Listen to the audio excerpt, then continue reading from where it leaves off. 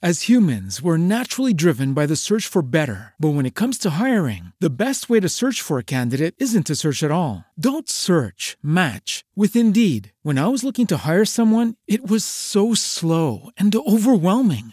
I wish I had used Indeed. If you need to hire, you need Indeed. Indeed is your matching and hiring platform with over 350 million global monthly visitors, according to Indeed data, and a matching engine that helps you find quality candidates fast. Ditch the busy work. Use Indeed for scheduling, screening, and messaging so you can connect with candidates faster. And Indeed doesn't just help you hire faster. 93% of employers agree Indeed delivers the highest quality matches compared to other job sites, according to a recent Indeed survey. And listeners of this show will get a $75 sponsored job credit to get your jobs more visibility at Indeed.com/podcast. That's Indeed.com/podcast. Terms and conditions apply.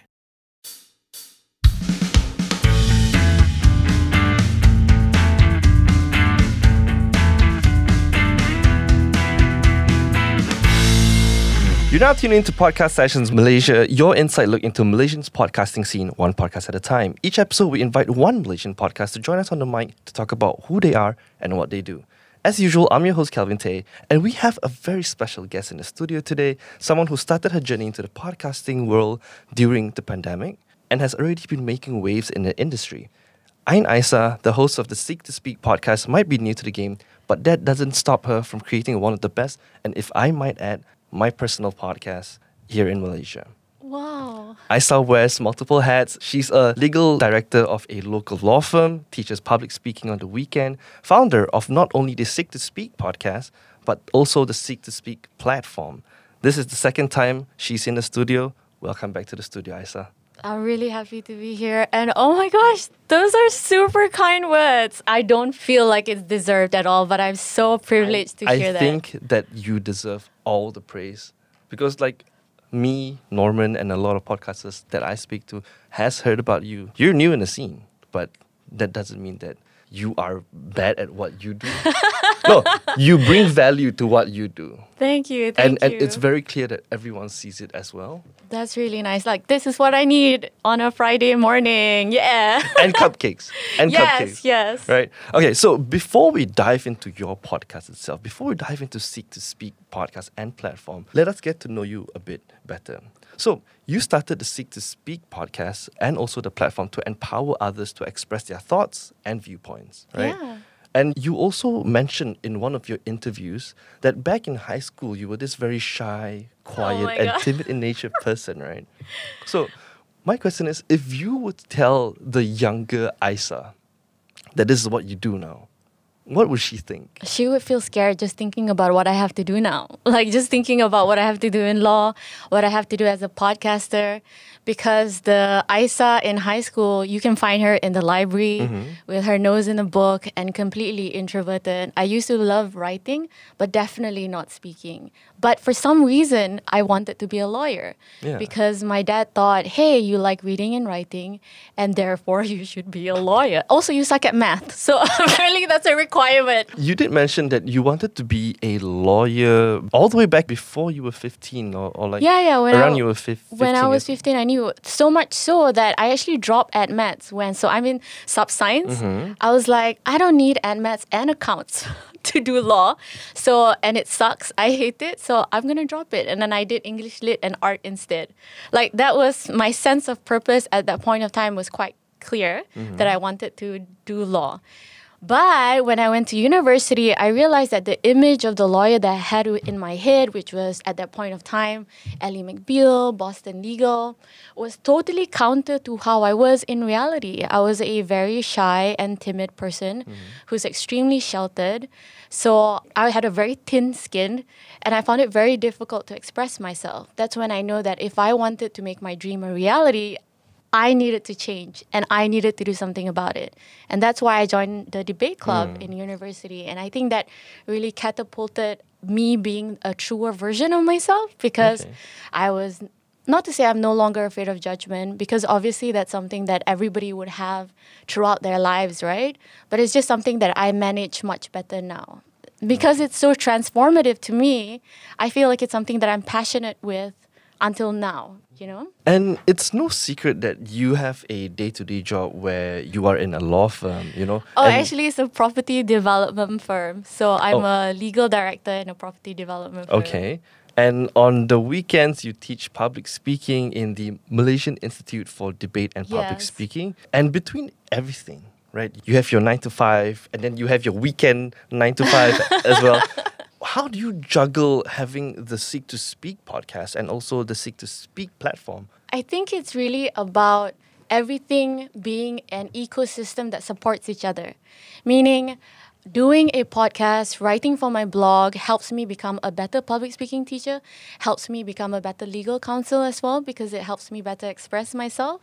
But I think at the end of the day, right, Kelvin, it's really just passion. And I think you, of all people, would know that passion and I think also purpose can really drive a person. Because I found that after I started teaching public speaking, I loved it so much. It's such a fun thing to do for me to the point where it helps me get through my 9 to 5. Okay. Like it makes my life feel fulfilled. And I feel like when a lesson ends and then I put my lesson plan into a cabinet, doesn't see the light of day. And I feel kind of sad about it. And I feel kind of sad that not everybody can afford public speaking lessons. So that's how Seek to Speak was born. It started as a blog.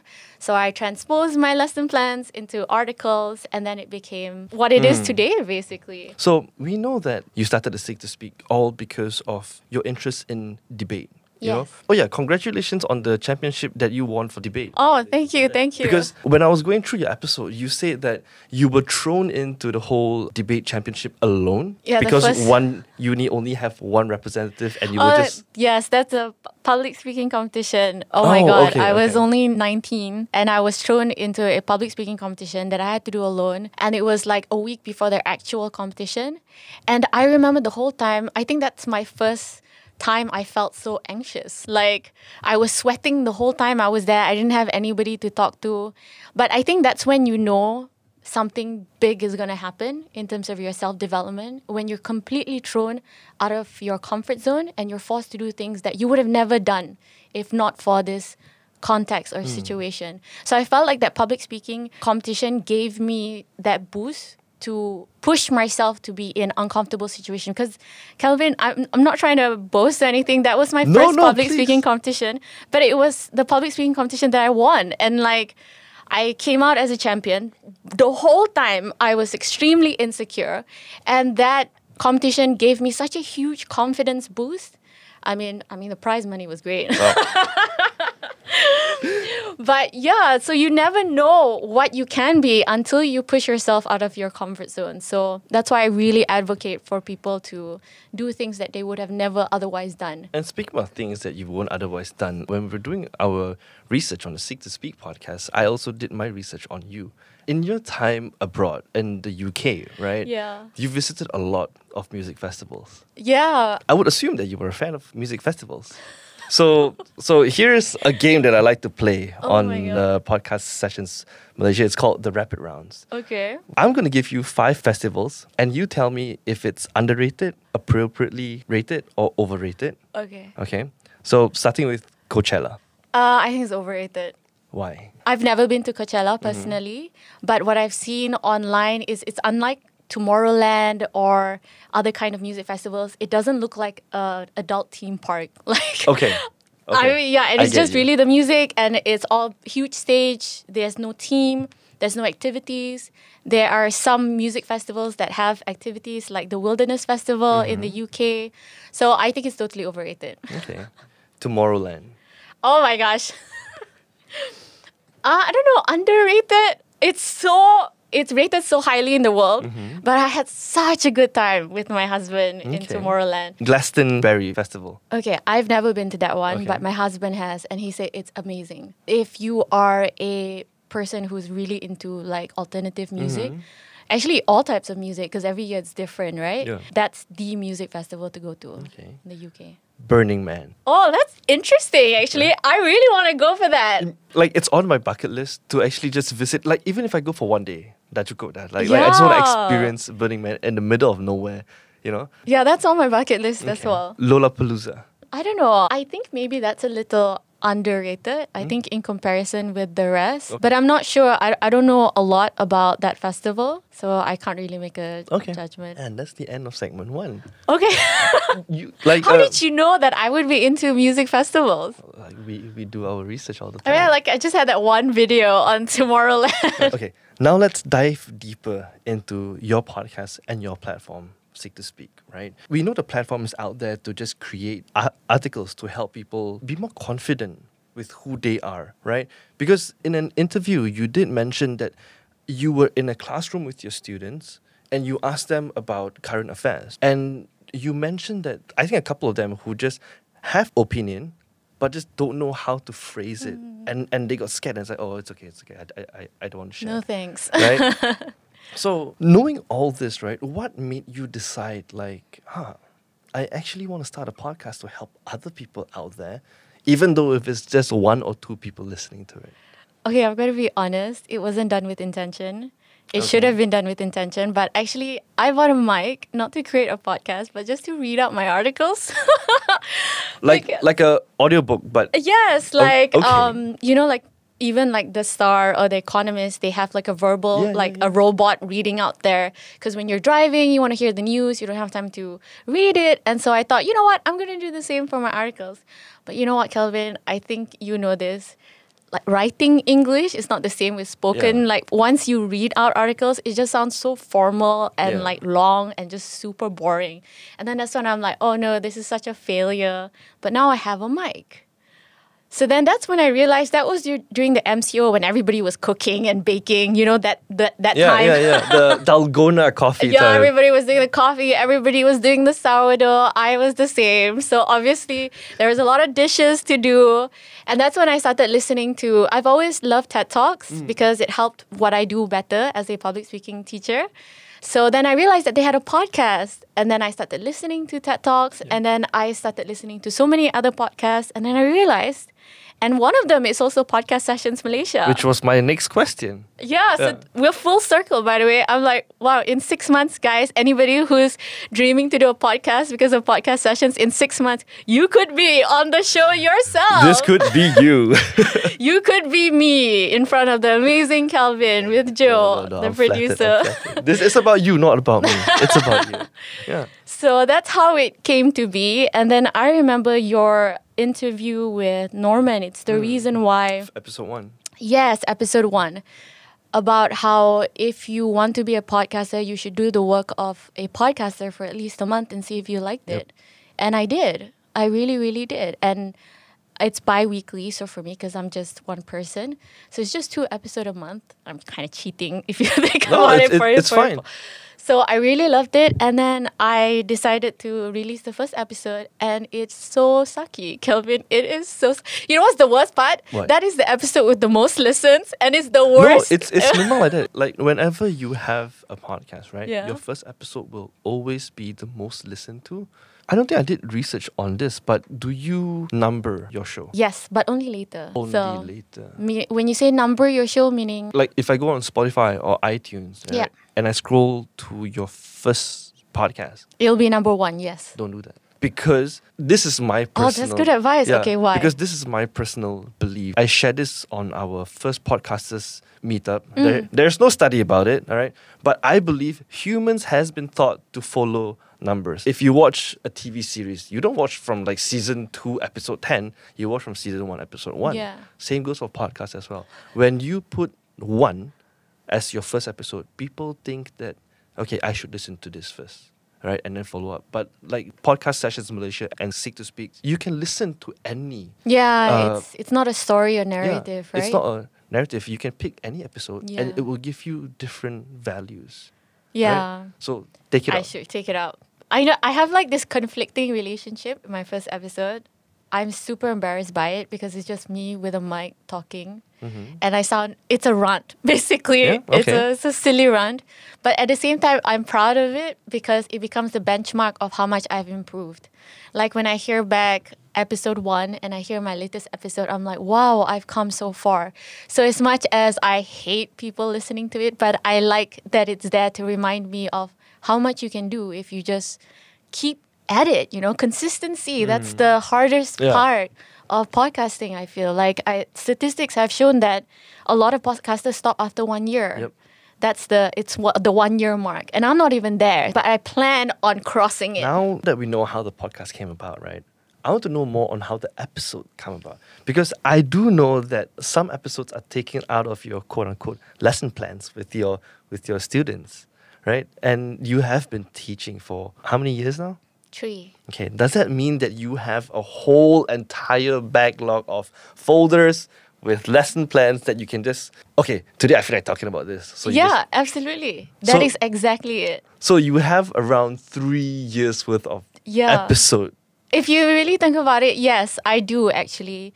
But those come in the form of the speaking snacks. Okay. So that's why it's so easy to record. Recently, I managed to finish record a speaking snacks within 1 hour. From recording to editing to producing it. I saw that. Yeah, to publishing it and then making the Instagram, the social, everything in an hour. And I was like, okay, this is great. So if you love what you do and that's the content of your podcast, it's so easy. And that's why even though I did the interview sessions, like the full-on episodes were interviews, I started the speaking snacks because I felt like it's short, it's easy for me to do, it doesn't take much, and that's how it came about. So basically, speaking snacks is about 10 to 15 minutes long. It's basically just me giving different public speaking tips and tricks in really bite-sized information. So that's the one that I have 3 years of like lesson plans to do. Okay. So you're good for the next 3 years lah? Yeah, honestly. And most of the time, it's just things that... So I'll have a lesson on Saturday and I'm like, okay, I might as well just make it into a 10 minutes or 15 minutes podcast. That's why you have some like really weird stuff. Like I think the first episode was about... Or one of the episodes were about narratives, points of view. And then another one is about non-violent communication randomly. But that was because that was what I thought during that weekend. So it's immediate. Okay. Yeah. And you also did mention in one of your interviews where the lesson plans that you create, the reason why you have 3 years worth of lesson plans is that you don't recycle or reuse anything with your students. Every time you have a new class, it's something fresh, something new, right? And that helped you improve as an educator. But I want to know, did that help you improve your podcast or you personally? Yeah, absolutely. I mean, of course, it's a lot more work. But I feel like if you love the students and you love learning, which I do, both of them, so you always want to better yourself for the sake of the students. So in this semester, Kelvin, I started the semester with a podcast production. Like I actually taught... You told me about that. Yeah, you told me about that. I taught my students how to create podcasting because I felt like the process actually taught me a lot about speaking and thinking on your feet, about meeting new people like yourself and communicating with them, about knowing your purpose as well as your audience, which are all transferable skills to speech writing and speech delivering. So this semester was something that I did completely different actually, so because everything moved online later. So we did real life application of speaking skills. We pretended we were investors, we pretended we were politicians. So I feel like the whole process helped me. In fact, for example, like nonverbal communications, it was a podcast guest that introduced that concept to me. And then I read about it. And then I realized that this is something everybody should learn as young people as well. So nonverbal communication is basically the method of communicating in a way that allows people to resolve problems. So it assumes that everybody has the capacity for compassion. So I taught my students nonviolent communications in one of the classes, and they had so much fun. And then I made it into a speaking snacks. And I even had their dialogue in the speaking snack because it was so much fun. So this is the ecosystem that I was telling you about. Make sure that your podcast is on something that you feel passionate about. And it helps you in all other facets of your life because you're not just a host. You are a boss of a company like yourself. Like everything that you do in your podcast should help you in other facets of your life. And that's why I feel like it's so easy to do Seek to Speak, even if it takes up a lot of time, because I see the value of it in everything that I do. That is so admirable. Because as you were explaining how you guide your students, right? Here I am thinking is like, why didn't I have a teacher like you when I was studying? It's like, yeah, it's really amazing how you try to incorporate what you love to what you do.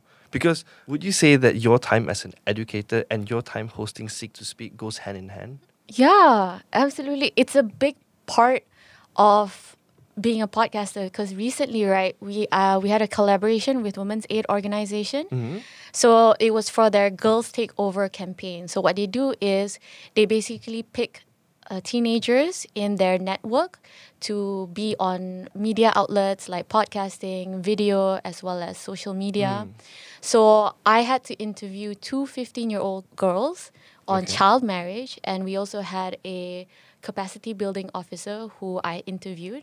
And after the interview process, Gaia, who is the Women's Aid Organization's capacity building officer, was really grateful with the way that I conducted the interview because I'm so used to talking to students. I'm so used to getting to know students and getting them out of their shell. So a lot of other media partners found it very difficult to talk to children because they usually talk to adults. So they don't know how to get honest conversations out of teenagers because the teenagers get really shy, they get really scared, and then they just read out whatever they have on their script. So what I really, really tried to do in that episode was try to make it as natural and comfortable as possible. And I don't think I would have been able to do that if I wasn't a teacher, if I wasn't an educator, if I haven't been teaching online for the past 6 months, I wouldn't have been able to do that virtually. And we had such a great conversation because of that. And I myself am so amazed all the time, Kelvin, by how young some people are, but how mature they are with their thoughts. And I think being an educator made me open to all of this potential as well as the aptitude to help get information out of people, especially children. But you also have been working with children for the past it's more than 3 years, right? If I'm mistaken? Yeah, I mean, technically when I was in university, I was also teaching. Yeah, it's your part-time gig to teach debate and also public speaking, if I'm mistaken. That time, yeah, because that made money. I don't know why now my passion doesn't make money. But I really like teaching. And even when I was a lawyer in a law firm, I taught at the PT Foundation. What's a PT Foundation? So PT Foundation is a charitable body that helps those who are afflicted with HIV in a variety This is in Malaysia? Yeah, Okay. PT Foundation. A variety of things. And they had like this program called Back to School program where they teach children English, children to parents who have those kind of affliction and may not have the capacity to teach them. Kelvin, it's so heartbreaking. I remember teaching some of them. They were like 8 or 9 years old, but they were still illiterate. Like they really needed a lot of help. So I've always felt like I wanted to teach.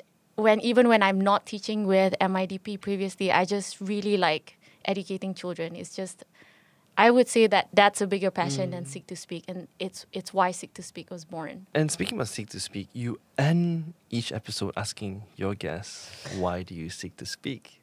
And I know this because I've answered that question. I was caught so off guard. I just want to know what was some of the best values you've got out of that question. I think the best one was actually the most simple one, which is because that question assumes that you seek to speak for a purpose. I seek to speak to inspire others. That was what Mai said in my second episode. I seek to speak to pursue genuine conversation. That's what Roshan said, because he believes that communicating with others is our only way to really find and understand other people. But I found the most fundamental one to be the one in Khairun's episode, which is episode 7 on environmental advocacy. She simply said, I seek to speak to be heard because I have a right to be heard. So it's so simple, but it's powerful. It's so right because regardless of what we do, who we are, what we want to achieve, we all have a right to a voice. We all have a voice. We all have a message. And we all want that message to be out there. And we just need to remember that we have the right and the ability to send that message and to express ourselves to the world. So I feel like to me, that is the most fundamental ethos of Seek to Speak, is that we all have it in us to be the best version of ourselves. So that's my favorite. Wow. Okay. I'm sure yours was good too. No. Like, it makes sense. it makes sense, like how so little means so much. Yeah. You know, because why do you seek? Because I want to be heard. Like that's so powerful. Because a lot of people, like me included, like why do you seek to speak? Oh, because I have this and that to give people, blah blah blah blah. But I want to be heard too. Yeah, at the end of the Right? day, even if you're an introvert or an extrovert, a lot of people think I'm an introvert, so like like yourself, Yeah. I'm not built to speak because I find it hard from the get-go. I'm not equal with the extroverts, but actually introverts want to be heard as well. Exactly. That's what I want to be heard too. Like compare myself. I'm sorry, I'm just gonna take this time for myself. Don't worry. Compare myself where I am when I started Renegade Radio to where I am now. I feel like I have improved a lot in a sense where I can have actual conversations with people. You know, Yeah. it was a lot harder for me. Even having like an eye-to-eye conversation, that's difficult for me because I still tend to look away, mainly because I'm thinking. But it's hard for me to do that last time. But I feel like I'm comfortable. I'm more comfortable behind the mic. I'm comfortable if there's a camera. You know? I'm comfortable if I'm talking to a complete stranger because I just want to know about them. I want to know what they do. That's my ethos. Yeah. I want to be heard and listened. True. One of the podcast guests also said that a big part of speaking is also active listening, not to rebut, but to understand. And I think, right, I just want to debunk this misconception. It goes to your journey as well. I am still afraid. Like before every single episode recording, before every single speech that I do, it is a misconception to say that you are so good of a speaker that one day you will feel so confident that you will speak without fear. No, not at all. Fear is, and nerves is physiological. Like you just, even now I'm sweating, but you just get used to the fear. It becomes something that is at the back of your mind. It doesn't surround your brain and it doesn't get in the way of you speaking your message. So don't worry if you've been working towards having a podcast episode, but you're still scared, or doing that speech, but you're nervous about what your friend said. That is absolutely normal. But make sure you actually take that step of doing the podcast, of speaking your mind, because the first step is always the hardest. It's always It's so hard. The first step is not hard because it's hard to do. It's hard to convince yourself that it's actually okay to just put something okay out there. Yes, that is Right. good enough. Right? Yeah, that is good enough, right? I'm actually glad that you moved towards dropping lessons, throughout the interview. Because when I was doing research on your show itself, I've picked up 3 very important things that I could resonate with. Really? Yeah. So I'm just going to read it out, my interpretation of what you said. And if you could just try to elaborate a bit on it, right? Oh, this is so exciting. Okay. The first one is learning the ability to humble yourself in order to improve because arrogance will halt development. Yeah. Oh my gosh. Okay. So this came from a conversation that I had with a student. And sometimes you have students who are really good, who's really confident, who can have no difficulty speaking their mind. So because they have like this inflated sense of self, they tend to not really take the activity seriously. They tend to not pay attention because they think they're really good. But at the end of the semester, these students are typically the ones who do the worst because they actually don't dissect what was taught. They don't listen. They don't take the activity seriously, and they do much worse. So I feel like I actually had a conversation with this kid because I remember this kid just refused to do any of these activities. And I know it may sound harsh, but she was very rude. But I responded with, that arrogance will not get you to be a better student or a better speaker, because I really believe that you are an amazing student, that you're just not maximizing your potential because you don't think you have any more to learn. But the reality is that no matter how good you think you are, there's always something to learn. Always. So in real life too, I find that a lot of people, even debaters, sometimes they think that they know everything. And that's why we don't think that other people have value. And that's why also, right, we don't listen to other people because we think like we're talking to them and like, oh, I know what you're going to say. It's wrong. Therefore, there's no value, I'm not going to have this conversation with you, then we sort of miss out on the opportunity to learn. So always remember that no matter how good you are, you can always be better. I actually really don't believe in perfection. I think we're all a work in progress and we should be working towards being better. So don't ever be too arrogant to not listen to other people and to learn new things. The reason why I picked that as my first one is because I resonate very strongly. Because I was that kid in high school. I was that kid Oh in my primary gosh, school. I hate you. Yeah. Yeah, which when I heard that I was like, shit, that's me. Or what I used to be. And yeah, all I can say is just even reading it off the script now, it's a regret on my end. I felt like, I know everything. Why do I still have to learn? But as You're you one grow of up- those students that are like, I don't really need to study much, but I do well. Yeah. Here's a fun Exact- story. Back in high school, I think it was Form 4 or Form 5, I can't remember. But it was my last years of high school. Uh-huh. And my English teacher always hated me because I never paid attention in class, right? And I remember very fondly, like when we had our exams and then she was giving out marks. And she gave mine out last because I scored 97 points out of 100. Oh my and I gosh. didn't even pay attention. I still remember fondly on the look she gave me. Oh my You know, gosh. it's like, I hate you, but congratulations. Yeah, it's just that, right? Yeah, so okay, going to the second question. You will only learn when you're put into the scariest situations. Yeah, that's absolutely true. I learn the most when I'm most scared and most anxious and most nervous. Okay, it's not always a happy ending, Kelvin. So the first public speaking competition that I went to, I won it. But the first debate competition that I went to, I completely crashed and burned. It was so freaking bad. Was it a solo debate thing or like a It team? wasn't. I was with my friend, Okay. but we were both super bad. Like, we were supposed to speak for 7 minutes. We barely spoke for 2 minutes. I think the first motion, so for debates, you get a motion, which is basically a topic, it's a statement, and then you have to debate about it. And I think the topic was this house would ban corporal punishment. And me and my friend looked at each other and like, what the hell is corporal punishment? And we were the first Oh no. team. And then I had an electronic dictionary back from my English lit days, and then corporal meant related to the body. So I was like, okay. And then I was like, okay, we are going to talk about punishment that relates to the body. And then someone stood up and said, does this mean you condone caning?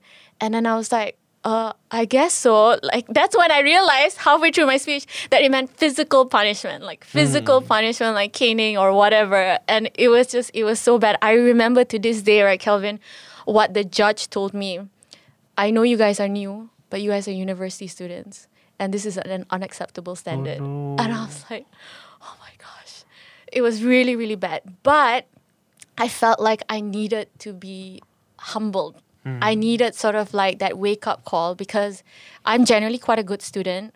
So you just assume that if you're good at academics, you'll be good at debates. No, that's not the case. So that is when I realized that. But that competition itself, I learned so much about my lack of knowledge and what I needed to do after. So immediately after the competition, I actually stayed with debates and I started reading a lot of current news. I started practicing with our friends. We actually study about debates together.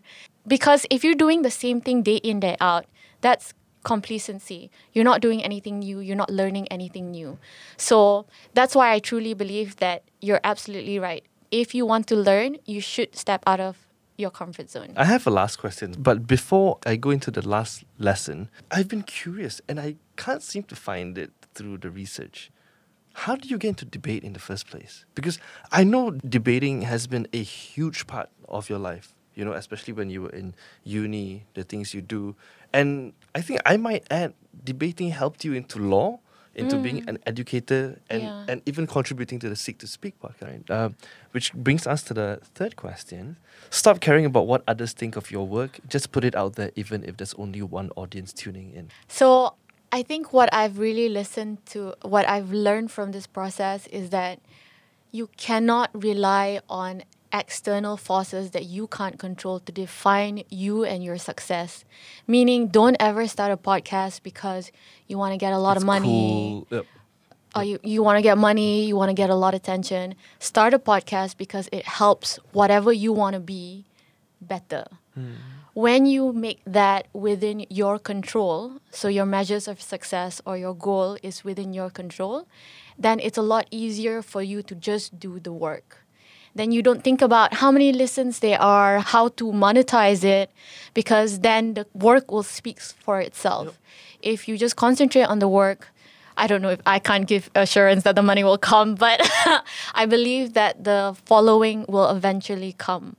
And I honestly feel that the fear of judgment is the number one thing that stops people from doing so many things, because they fear they will fail. They fear that, I've talked to a lot of podcasters, and even those who you listen to sound really, really convincing and confident. They all have this crippling fear that nobody will listen to them, or that it would end because they were too busy.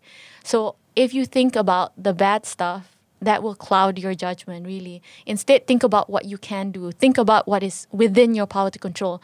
I want to have 4 episodes every month. That's something that I can do by myself without thinking about everybody else. Just do it. And it gives you a clear path of doing what you need to do and to getting it done. Everything else is secondary. Everything else is not to say it's a luxury, it's a gift. Yeah. Okay, that's very interesting. Yeah, so that was the 3 takeaways when I was doing research on your show, and I really resonated heavily with all 3 of these questions, right? But we're going to take a quick break here, and when we come back, we're going to talk about the technicalities, the equipments, the production, so all of that after the break.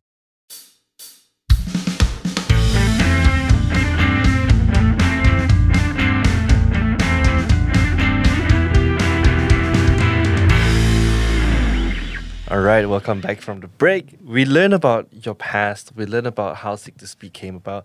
But now let's go to the dry stuff, right? Because I believe every podcaster who wants to start a podcast have to go through this journey of what mic do I use? What interface do I use? What DAW do I have to use? So now the question is for you. Let's start with let's start with the equipments first, right? How do you pick your mics? Like whatever that was easiest and most affordable, to be honest. So you just went online, you found the cheapest mic, and you... Oh, actually, that's not completely true. I watched a lot of videos and read a lot of articles, and I wanted something that was not the cheapest, but probably easiest to use as well as edit. So that's why I stuck to Samson Q2U. Which was the one you brought to the studio the first time. Yes, it was the one I brought to the studio.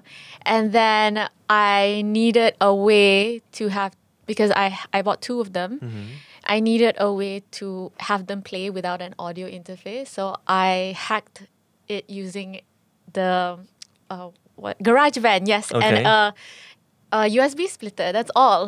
So that's how I started. And I started with... So how I picked the mic was just what was available, simple, affordable. And that's it. I just bought the mic. That's it, really. Okay. There was nothing else that I bought, and that's how I started.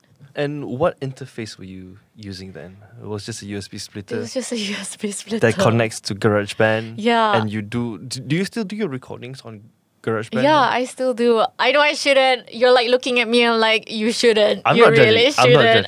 I'm not judging.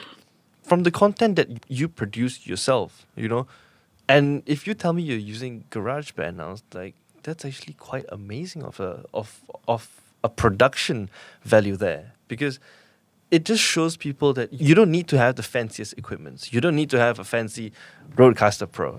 You don't need fancy mics, because if you have the intention to start a podcast, you make do with what you can. Yeah. Right. And I just recorded wherever I could record. The first episode was in my room. The second episode was at my friend's house.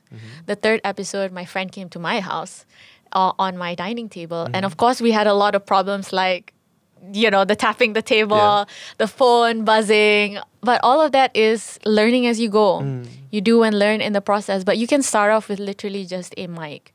And in fact, you can start off with just a normal earphones, right? And you can start off with that and then start buying other things when you feel like you're ready. Recently, I just bought an interface. Okay, what interface you got? The cheapest one. Which one? Which is the Behringer. Okay. That's about $600. a lot of people started with the Behringer as well. Is it a 4 input? Yeah, 4 input. Okay, good. Because I realized that I wanted to have more than 2 guests. Sorry, not even more than 2. I wanted to have more than 1 guest. Okay. And the hack didn't work with more than 2 mics. So I needed to get an interface. I think the first time I was introduced to an interface is when I interviewed you guys. Yeah. And then I realized that, if it's more than 1 person, I'm done. Yeah. And have you tried it out yet? Yeah, I did. Does GarageBand accept more than 4 inputs? Yeah, they do. Because that's the issue that we have with Audacity. Oh, really? Audacity only recognizes up to 2. Oh. And then you need another paid plug-in to have more than 4. GarageBand recognizes Yeah. 4 different devices. Okay. So But this is because you're using a MacBook, right, to do your yes. recording. So MacBook, GarageBand is already free. But for others, I don't know what Yeah. Windows would be able to use. So far, Audition has been our bestest friend. So, okay, we know that you have GarageBand, your Samson mics, and then moving next, right? Because a lot of people that I've heard, they don't really know how to plan an episode, right?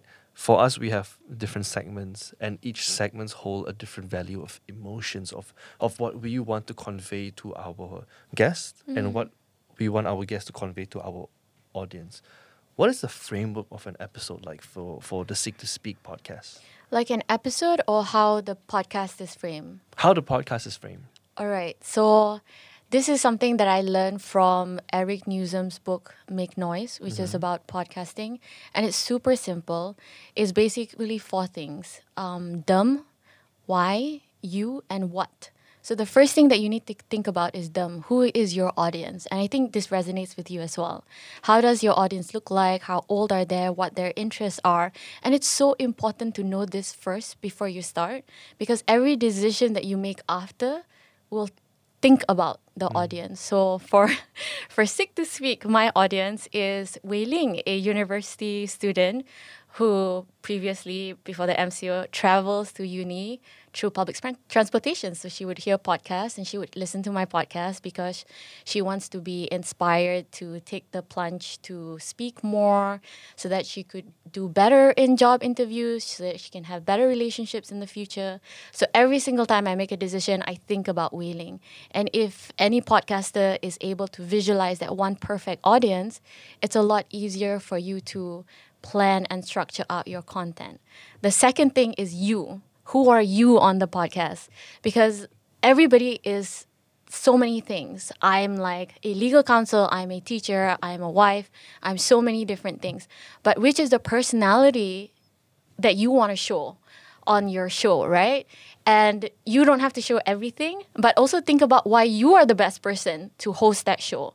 And it doesn't mean you need to have special information or you have to be an expert in the field. You could be an average Malaysian or a millennial, and that's your target market. You're just another millennial who wants to talk to other interesting people. So why you, which part of you is going to be shown on that episode?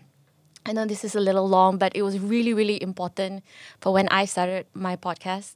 The next one is your why. Like, what do you want to achieve? Is it after every episode, do you want people to laugh?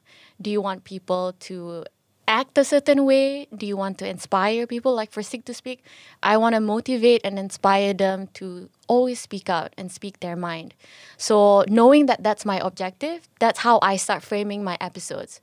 So how do I frame my episodes? I want to interview people and their speaking journey in order to find out how much of that journey helped them with their career, helped them with their dreams. And I also wanted to figure out if all of these amazing people started out as great speakers. And most of the time, that's not the case. They started out just as nervous, as timid, some stutter. So I thought that best achieved my why, which was to help motivate people like Wei Ling to speak more. So once you figure out your why and your what, which is that message, you have a podcast, basically. You know how to structure it. Every single thing that you do after, should it be 20 minutes or 40 minutes, 1 hour? Which guest should I approach? Should it be Q&A? Should it be narrative? We'll always go back to that compass, those 4 things. And it just really helps guide you towards making decisions on your show and how to structure it. So if you're kind of lost, don't know where to start, don't know what to think about, talk about, just think about these 4 things and the answer becomes really, really clear. Yeah. So that's how I suggest structuring a show. What is post-production like for you? Post-production, the worst. The bane of for you, social media. For me, it's also social media, but also post-production. So post-production looks like this to me.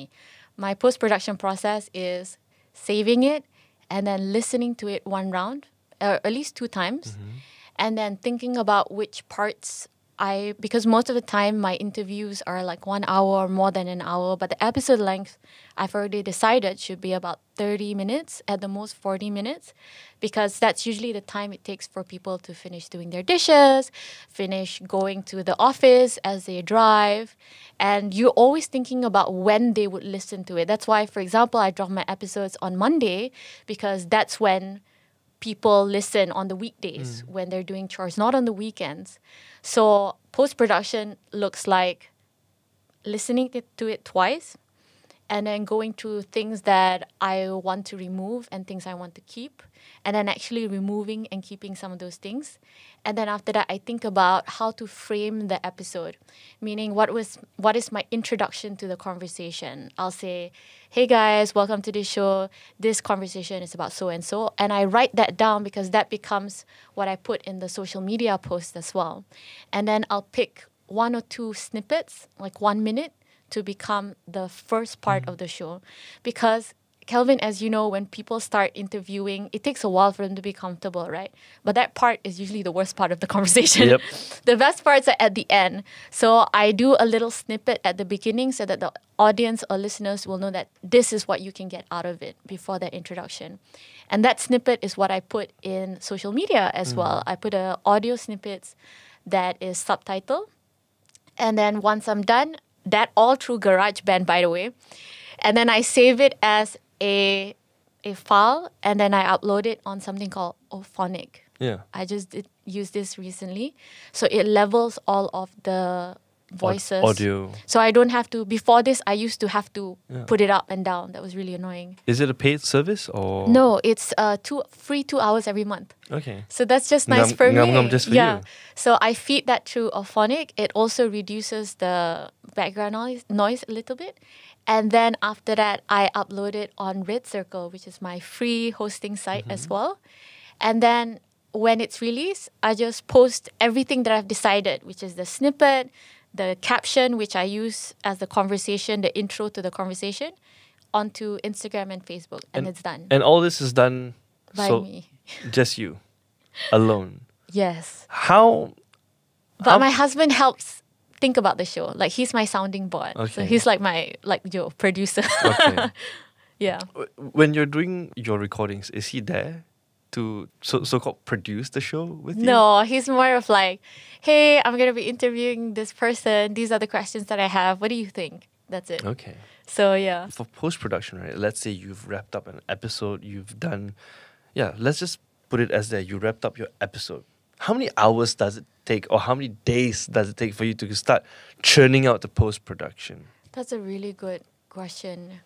I don't know how many hours in particular, but it takes me about a week or 2. Okay. It's that long because when you listen to a podcast episode for too many times, you kind of like don't realize what's good or what's bad. So I have to like listen to it and then stop, edit and then stop, and then it's a long process for me. But I enjoy the process, but I also have a method in which to do it, because if you want to finish it between 2 days, it's going to be really difficult. So just be patient with the process. So if I were to say 1 week or 2 weeks, and maybe like a lot of hours. A lot of hours, yeah. Like, I don't know, 10 hours? Like before the recording happened, I did tell you, for me to do one social post, it takes me about 2 hours. And that's just transcribing, putting the video, creating a thumbnail. Oh my gosh. You have to do the caption, you have to do the video, you have to do the Canva. And caption is so underrated. Caption and subtitles are so underrated, especially if you're putting it on socials. Because I read a study somewhere where people are usually on social media when they're having their idle time, when they're taking a shit, when they're just doing the most mundane thing. Right? Yeah. And as they scroll through social media, there is a difference of looking at the video itself and looking at a video with subtitles, because they are engaged if there's subtitles, right? So yeah, subtitles and transcription, Yeah, okay. underrated. Let me just say this really quickly. So for some listeners who may benefit from this, I use something called vid.io. Yeah. Yeah, it's free. You'll have a watermark at the end, but it helps you transcribe the video or audio. And it's really great to have like an audio snippet. The other option is Headliner, which is also free, but I find that a little bit harder to use. Another thing that I've recently used is something called Descript. So it's a free app if you use 2 hours of transcription, and it has cut down my editing time like crazy. So it takes the audio and transposes it into a document. Okay. So it's so much easier for me because I can just cut out like the segments that I want by just highlighting and delete, rather than last time when I had to do for every single audio track Manually. and I wouldn't know where everything was because it's just timestamps. But once you move one, the timestamps move, right? So try out Descript. It's free. It transcribes the spell whole it? thing. DESC Descript. RIPT. Yes, correct. DE script. Okay. DESCRIPT. Okay. All right. It's really good. And then it also automatically generates like audiograms for you.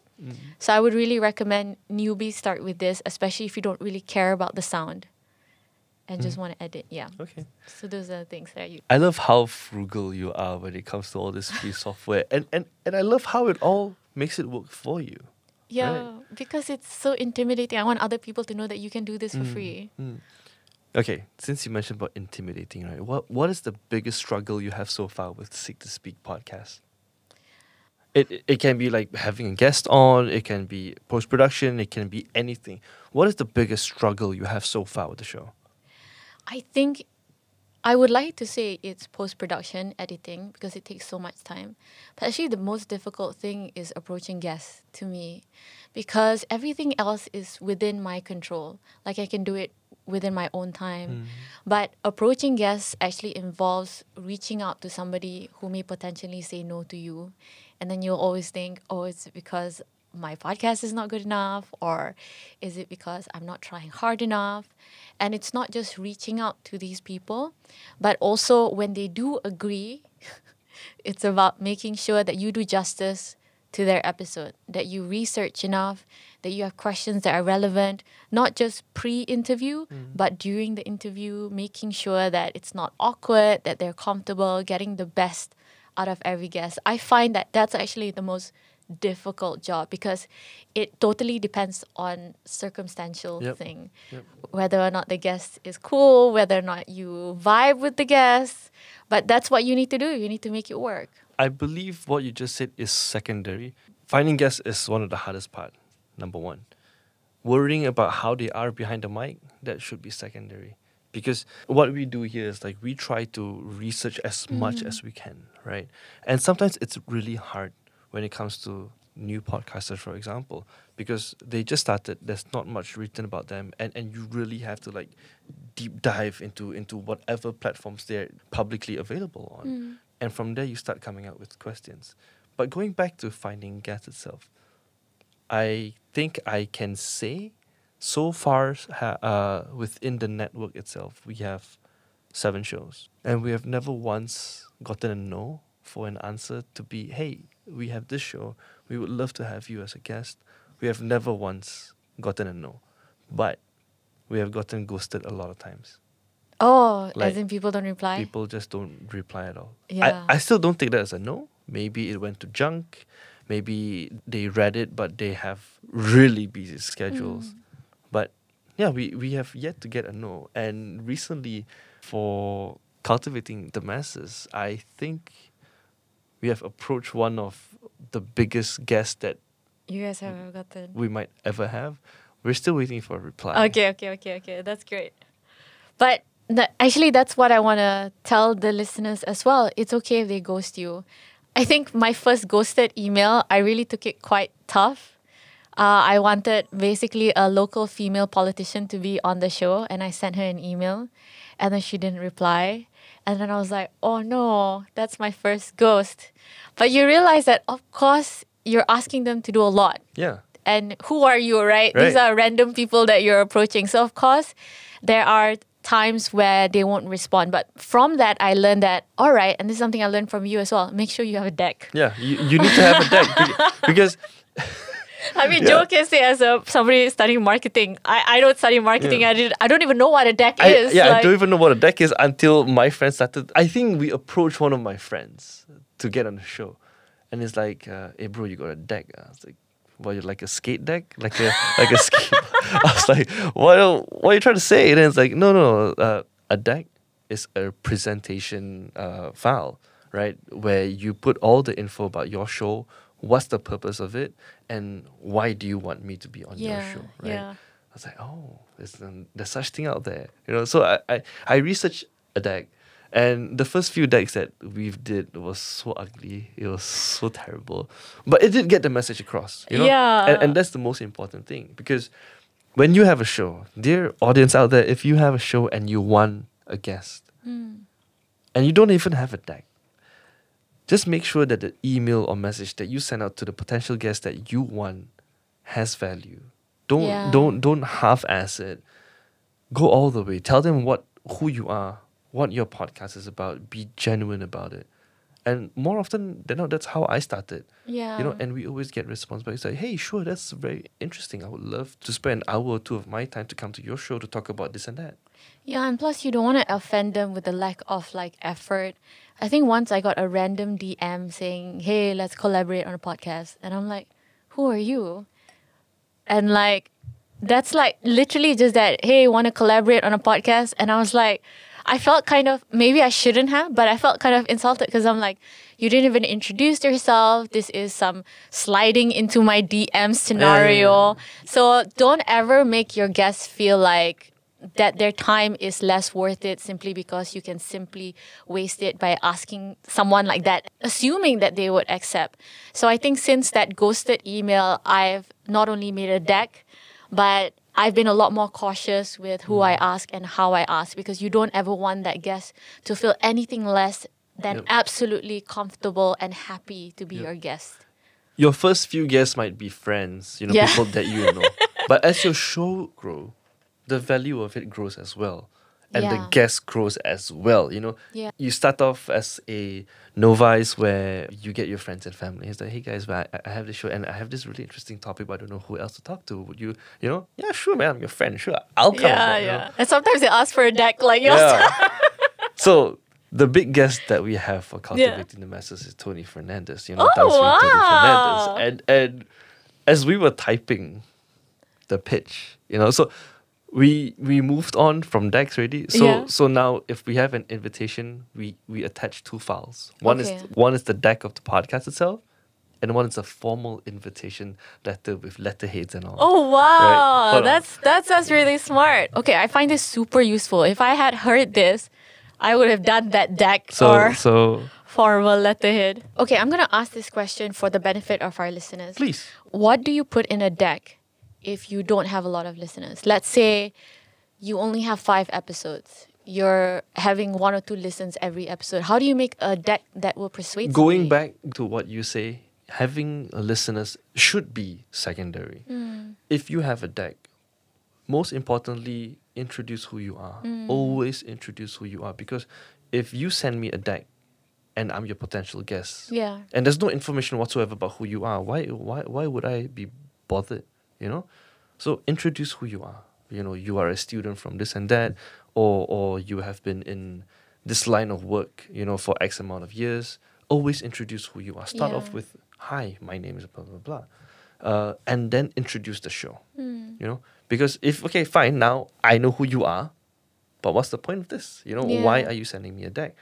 Okay, I want to invite you on this show, and this show is about this and that, that and this, and you have to put it in a sense where, as much as I don't have audiences, I would really love for you to come on my show to share what you have learned throughout your journey as an entrepreneur, as a key opinion leader, as an influencer. Yeah. Make it genuine. Like don't make your guests feel like you're half-assing this.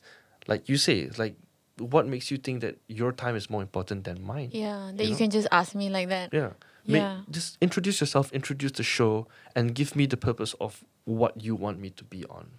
Yeah, I ask you the question not just for the benefit of listeners, but also for my own benefit, because for a long time I felt like my listens didn't justify anybody to come on my show, anybody that is not my friend. It took a while for me to feel or bring back that confidence of like, you know what, it doesn't matter how many listens, it's about the vision on an objective of that show. And I think that if you pick the guest for that purpose, that guest will also resonate with the purpose of your show. So yeah, don't be afraid to not have a lot of listens, and you don't have to include the number of listens in your deck. When we started Epic Arcade, we had about 10, 20 listeners or less per episode. We still could get a lot of game developers on. Really? We got a esports founder to come on our show just to share what they do. Because how I see it is, as much as this show was created for the audience, but it's also created for me to meet other people, other that's true. like-minded people that shares the same value and love of something that I like too. Yeah, Right. that's absolutely Yeah. true. Another thing that I want to say on this point of guests, right? You're absolutely right that you can start out with just your friends and family, and then you can go towards the likes of Tony Fernandez. But if you don't ever get the famous guests, that's also okay. Just do better. Yeah, and also sometimes I've been thinking a lot about how to change my show, because I find that the guests that I got or the episodes that people listen to is dependent on the guest. Meaning, if I think this person is interesting, I will listen. Oh, wow, this person is someone famous. I'm going to listen. It's an influence. I'm going to listen. But I find that those things are going to be really hard to do for each episode. So what I've been thinking of doing is actually having a powerful structure that will stand out regardless of the guest. So my following would be loyal even if the guest is a Yep. nobody. Yep. So instead of because right now my episodes are all about the guests, all right? Who they are, what they do, why they're great. I'm going to move away from that structure about what the content should be and what I should get the guests to talk about. So I think that would make my listeners more loyal to the following as well. So it won't just be the guests, friends, or family.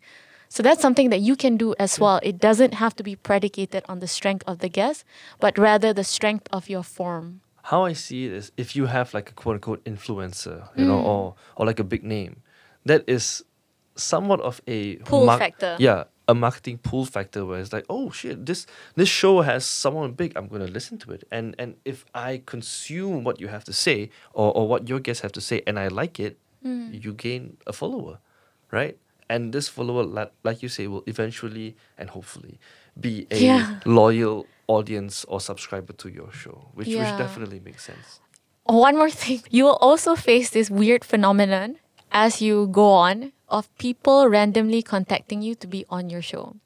Like old high school mates or random friends or siblings of guests saying that, hey, can I be on your show? And a difficulty of that is, what do you say? How do you say, no, I'm sorry, it doesn't fit my podcast? Or I wouldn't say, no, you're not famous enough, just it doesn't fit my podcast. I don't know how, I'm sure, Kelvin, you've dealt with this a lot. How do you react to that, especially if it's a close friend? Because I've had a close friend ask me, hey, I want to be on your show. And then you're like, what do I say? That's a very good question. Thank you for that. So I have a lot of experience of like just going to places that I chill, you know, go to the cafe, go makan. And when we meet old friends, I was like, hey bro, why you didn't invite me to your podcast? I was like, in my head, I was like, because I don't really want you on my show. That's the most realistic way I can say it. But just say that I have nothing nice to say about it because I'm just gonna be very frank, because this is my show.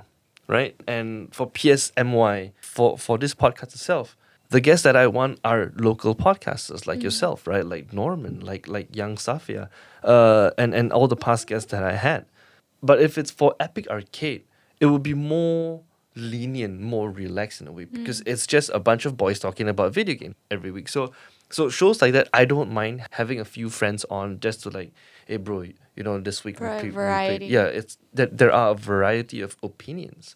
But if people ask you questions like, hey Isa, why didn't you get me on your show? You just gotta tell them, because this is my show and I decide who comes on my show or not. And they don't say, why didn't you put me on your show? They will say, hey, can I be on your show? Yeah. Like point blank. I have nothing smart to say, because what I normally do is just laugh it off and just walk away. Because I've done that before. Like I say, I'm a very awkward introvert, right? So when people throw me a curveball, I just throw back a curveball. It's like, ha, ha, ha, ha, and just slowly walk away. I find this very difficult, because I actually have a lot of people asking me to be on the show. I know it sounds silly, but you are going to face that. Yeah. I think every new podcaster, the moment your friends find out, they are going to want to be on your show for some reason. But it also depends on what topic you're talking about that day, that's right? true. Because if your friend wants to be on your show and they're a professional in a segment that you might want to explore, yeah, sure, come on. It's about finding the value Yes. in that friend as Yes, well, if you really want them on. I can talk about a topic and have a guest that don't know what the topic is about. Yeah. Then let's just go to our mama and talk about it. Yeah. Who wants to listen to our mama conversation? Right. Let's just go to our mama and They can just go to a mama. yeah, you don't have to set up the entire Yeah, that's studio true. just to talk about something that you find might not be fruitful to your audience itself. Going back to your question, if someone asks you if you don't want to be on a podcast, just awkwardly laugh and walk away. That's what I do. All right. Well, we really covered a lot on guests. Yeah. Okay, so we're at the last stretch of the show. We have talked about a lot of things. Too many things. And the producer has been saying that this podcast has been going on for an hour and 20 minutes now. So it's okay. I'm not going to limit it. I love and enjoy the conversation. So we're just going to keep going, right? So let's start off with fan questions, right? I reached out to some of our podcasting friends out there, starting with Roshan from the Rumah Roy podcast. Roshan, Oh, really? shout out to you. Hope you're doing good, Roshan. His question: who is the person she wants to sit down and talk to, and how is she moving towards that goal? Michelle Obama. I mean, whether or not I'm moving towards the goal, I mean, if you want to dream big, you might as well dream big. There was a time where she and her husband Obama came to Malaysia to give a talk. But that was just for their foundation's members. And then they also gave a talk in Singapore. I considered buying a ticket. Do you know how much the ticket was? It was more than 1,000 Sing dollars. Sing dollars. That is Yeah. like 300 plus 1,000. Yeah, 3,000. 3,000 plus ringgit. lah. Yeah. So to answer your question, Roshan, I'm still saving money to listen to her talk, to maybe be able to glimpse her and say, "Hey Michelle, I have a podcast. Do you want to be on?" Okay. And then she created her own podcast as well, which I love. So if there's anybody that I want to sit down with, it's her. Okay. I love how you're just fangirling when Michelle's name come out. The second question is from Yodin from The Pendulum Show. His question is, what's been the biggest challenge in growing your podcast, and how are you going to overcome it? Oh, wow. That's a really difficult question. I think the biggest challenge is finding time to do the work that matters. Not the social media, not the editing, but actually sitting down and planning the show. That's the most difficult part, but that's the most important part. But sometimes you get so caught up with all these other minute and trivial details, which are important, but they're urgent, but they're not important in the bigger scheme of things. So what I've done instead is I've tried to find more efficient ways to do things. Like I try to automate a lot of what I do now. So I'm using this script so that I don't have to manually type down everybody's quotes as well as do the videos and transcribing. I have recruited my sister's friend to help me with social media posts. Okay. So I'm just trying to do things more efficient and to put stuff in the hands of other people, things that are not as important, so that I can just sit down and think about what season 2 should be, who should be there, and how it should look like. Yeah. The last question is not really a question, more towards a statement. I asked Norman the same question, but he was too busy. But all he said was, Make sure to ask her as much as you can. She's very well opinionated and makes for someone to have a very good conversation with. Oh my gosh! Which I definitely agree. That is so nice. Oh my, this is such a good collection. Thank you for asking me these. Shout out to our friends, Roshan at the Rumah Roy podcast, Yodin at the Pendulum Show, and Norman from That's the Norm. Yeah. So yeah. Yeah, Pendulum Show, my episode with Pendulum Show is coming out very soon. Okay. So that was a fan question. And now let's move towards the last segment of the Podcast Sessions Malaysia podcast. What else do you have planned in the future of Seek to Speak podcast? Because I do know that you have workshops, speaking clubs, and more coming up. Is there anything that you can hint to us? Thank you for the opportunity to talk about this. So first of all, it's something I'm super passionate about. And I think because I'm taking a break in December, I had time to do it, which is Women with Words. It is a female speaking club. Because what I really want to establish, and this is one of my goals, is not to make money or to get a lot of listeners, but to create a community behind my podcast. A community who wants to learn how to speak, a community who wants to share ideas. So Women with Words is a female speaking club. We'll try to meet every bi-weekly. And we have a theme for every club. Like our first theme was Expectations. Our next theme is Independence. It's happening on 19th of December, where women exchange ideas and they create speeches and they just deliver those speeches within that meeting. So the reason why I wanted to build a community around the podcast is because when I was plugged into your community, Malaysian podcasters community, I felt so belonged. And I felt like all of the advice, all of the advice that was shared in the Facebook group really helped me with my journey. So I thought, why can't I create that community around my listeners as well as people who are interested to improve their speaking skills? And it's completely free, it's really safe and so supportive. We had our first meeting 2 weeks ago and it was so much fun. So that's the first thing. Where can they find more of Women with Words? All right, so you just search My Female Speaking Club on Facebook and you'll see the group. Just add yourself. My Female Speaking Club. Yeah. Okay. Right. I'm surprised that we got that group name. Last question. Yep. This one is a bit of a cheating question on my end. So, Aisa, why do you seek to speak? Oh, wow. I've actually never thought about it. I seek to speak because speaking is something that I am passionate about. I seek to speak in order to motivate others to better verbalize themselves and their stories.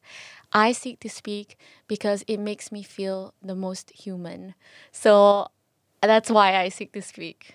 Wow, you really surprised me there. Now I know how my guest feels. Now I know how you felt. Yeah, thank you very much. This is like revenge. Yeah. No, I'm just kidding. Okay, yeah, so that's the end of the show. Thank you for coming on. Thank you for sharing all the valuable lessons that you have. Thank you for sharing your journey of being a local Malaysian podcaster. But before we let you go, we're going to give you the last chance to do all your plugs. Plug your personal socials, your podcast social, anything else you want to plug. All, this is you. This is all you. Oh, okay. So thank you for that. So Seek to Speak, its flagship website is actually seektospeak.com. So you can find the articles, everything about the club, as well as the podcast on seektospeak.com. SEEKTOSPEAK. I don't know why I thought I needed to spell that, but yes.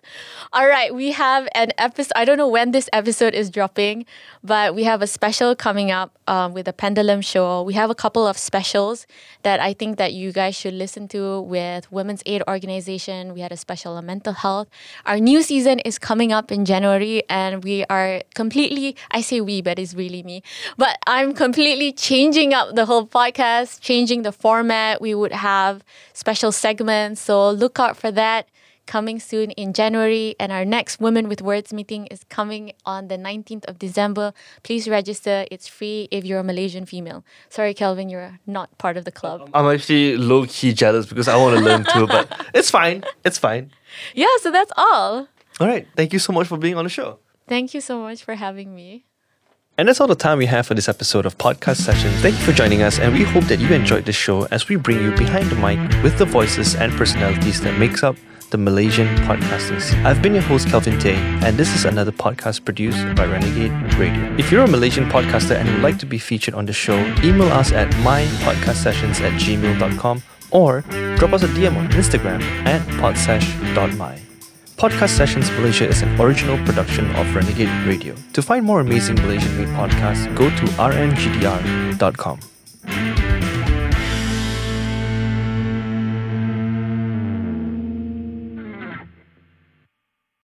As humans, we're naturally driven by the search for better. But when it comes to hiring, the best way to search for a candidate isn't to search at all. Don't search, match with Indeed. When I was looking to hire someone, it was so slow and overwhelming. I wish I had used Indeed. If you need to hire, you need Indeed. Indeed is your matching and hiring platform with over 350 million global monthly visitors, according to Indeed data, and a matching engine that helps you find quality candidates fast. Ditch the busy work. Use Indeed for scheduling, screening, and messaging so you can connect with candidates faster. And Indeed doesn't just help you hire faster. 93% of employers agree Indeed delivers the highest quality matches compared to other job sites, according to a recent Indeed survey. And listeners of this show will get a $75 sponsored job credit to get your jobs more visibility at Indeed.com/podcast. That's Indeed.com/podcast. Terms and conditions apply.